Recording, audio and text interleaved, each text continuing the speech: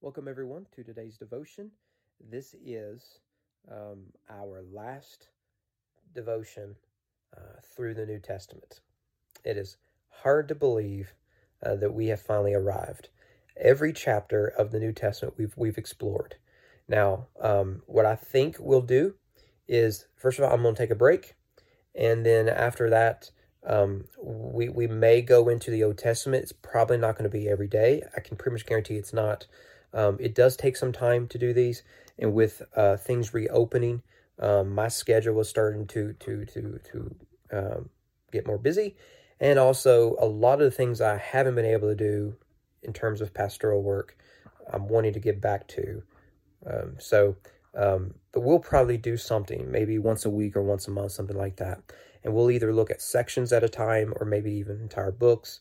We'll do something like that. But at least for the month of March, I think we're going to take a break. But here we are in Hebrews chapter 7. The penultimate chapter yesterday was a complicated chapter, dealing with some really difficult things where there's some real disagreement on. Chapter 7 is a difficult chapter. Hebrews is a difficult book. This is a difficult chapter because it deals with a character that is just, there isn't a whole lot there, and yet an entire theology is developed from him. Now, as I said, I think 2 days ago, if you find Melchizedek a fascinating character and you want to understand a broader reading of Scripture of him, because we don't have time to get into it today, I really recommend you join us on Wednesday nights, and particularly this past Wednesday and the Wednesday before that. We looked at Melchizedek in the Genesis text, but now this past Wednesday and for probably the next 2 weeks, I suspect, we're looking at what does the Bible say about priests, both the line of Aaron and the line of Melchizedek, and how that culminates in the story here of Hebrews, because this is central to his theology. Christ is a true and better high priest, but what kind of high priest is he? Right, that's the question that he's dealing with here. So we're going to deal with all of that on Wednesday nights, and then we'll return to our study of Genesis. We'll pick up chapter 15. So if you find this stuff fascinating, we're doing a lot of it on Wednesdays at East Frankfort, which we're doing in person and online, as we have been for several months. Okay, with that, verse 1. For this Melchizedek, which he introduced at the end of chapter 6, we just didn't read it yesterday, king of Salem, priest of the Most High God, met Abraham returning from the slaughter of the kings and blessed him. And to him, Abraham apportioned 1/10 of everything.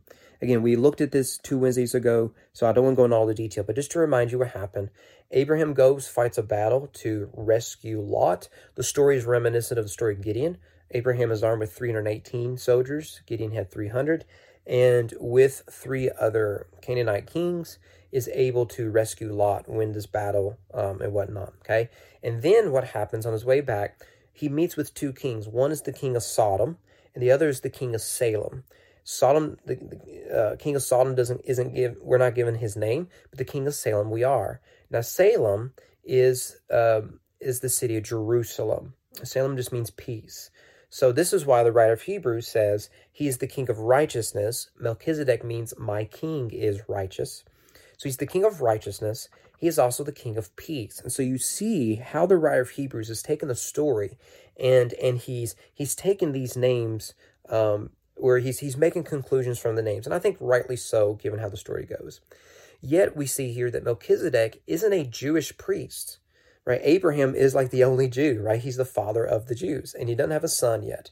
So what do we do with the fact that a priest of God shows up from among the Canaanites, and he is the king of Jerusalem? So we have all these themes. We have the priest-king motif, and we have this priest-king in the city of Jerusalem. Later, what we see is David as the priest-king whose capital city is Jerusalem. It is David who brings the tabernacle, or he brings the ark, I should say, to Jerusalem, his capital city. So David is a type of priest-king. Right? And there's other people like this in the Bible. Jethro, Moses' mother-in-law, would be another example of that. He's actually shepherd, priest, and king. It's, again, look at our study this past Wednesday night. You'll see it in a greater detail. So the writer of Hebrews picking up on this narrative, and Abraham gives him 1/10 of the spoils, gives him 1/10 of everything he has. Now that shows up later with the Aaronic priesthood. So the Jews would give a tenth. So when we talk of a tithe, that has Old Testament Genesis to it. Now, the New Testament is slightly different on generosity. It isn't just give a tenth and you're done, although I think it's a good model. It's really more than that. After all, Jesus didn't tithe his blood, right? And we've talked about it in our study of 2 Corinthians in these devotions. Anyways, so we get here, the rest of verse 2, he is first by translation of his name, king of righteousness, and then he's also king of Salem, that is king of peace. So that's the story of Melchizedek. However, we see here is that a pattern is set outside of Aaron. So what he's saying is there's two types of priests in the Old Testament. There's the Aaronic priesthood, which follows the line of Levi. There's the Melchizedek priesthood, which follows a different sort of line, a more mysterious line. And this is why I think he gives there in verse 3, he had no father or mother or genealogy. I think that is connecting like with the high priest and the other priests in Jerusalem. They trace their line back to Levi. Father and mother had father and mother genealogy. Melchizedek doesn't have that. He just is a high priest of God, as is Jethro. So his high priesthood isn't connected to genealogy. It's connected to something far superior, right? He's appointed and ordained by God. And so verse 7 is going to be key. It is beyond dispute that the inferior is blessed by the superior. His point here is that the Aaronic priesthood is inferior to the Melchizedek priesthood.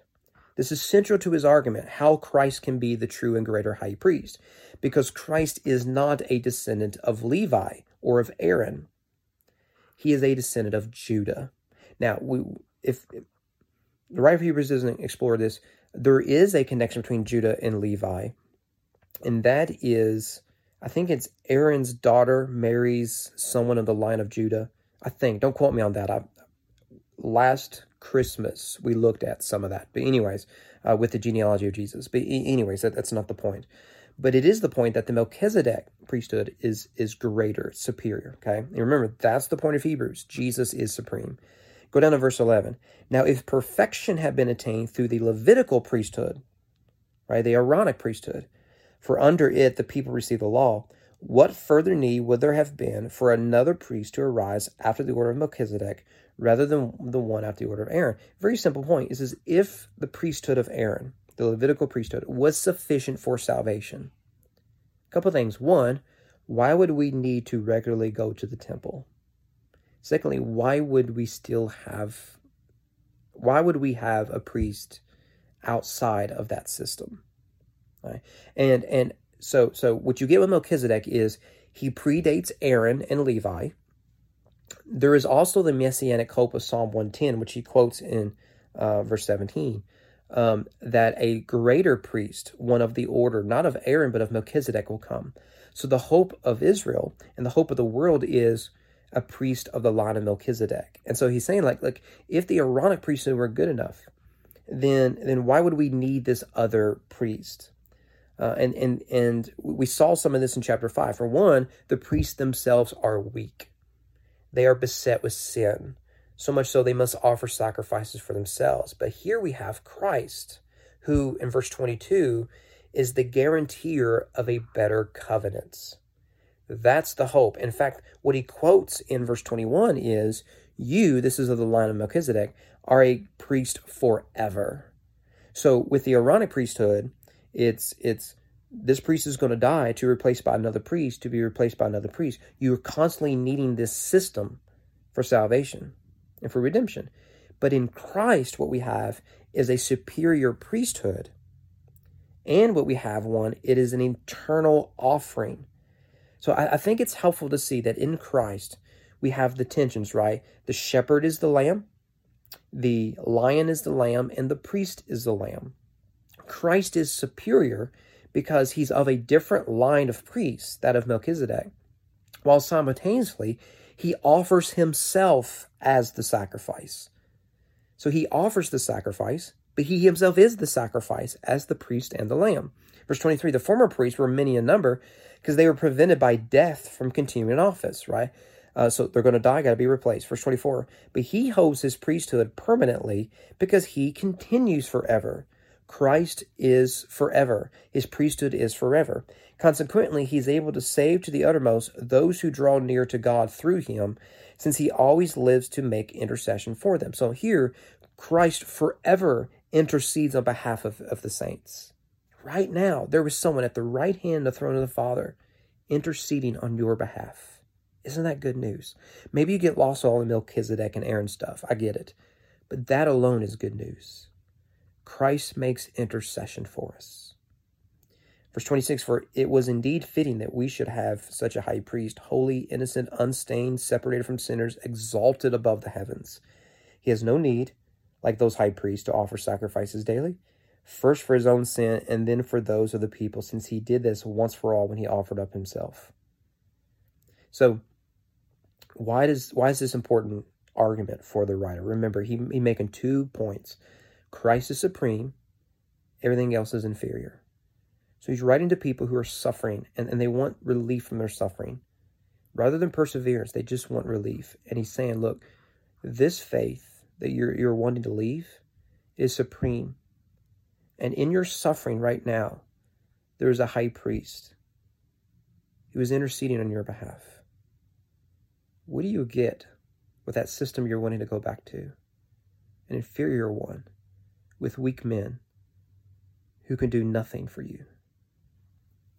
Christ is supreme. In fact, maybe, just maybe, we can say, after I think over 200 of these we've done, that's the point of the New Testament. Christ is supreme.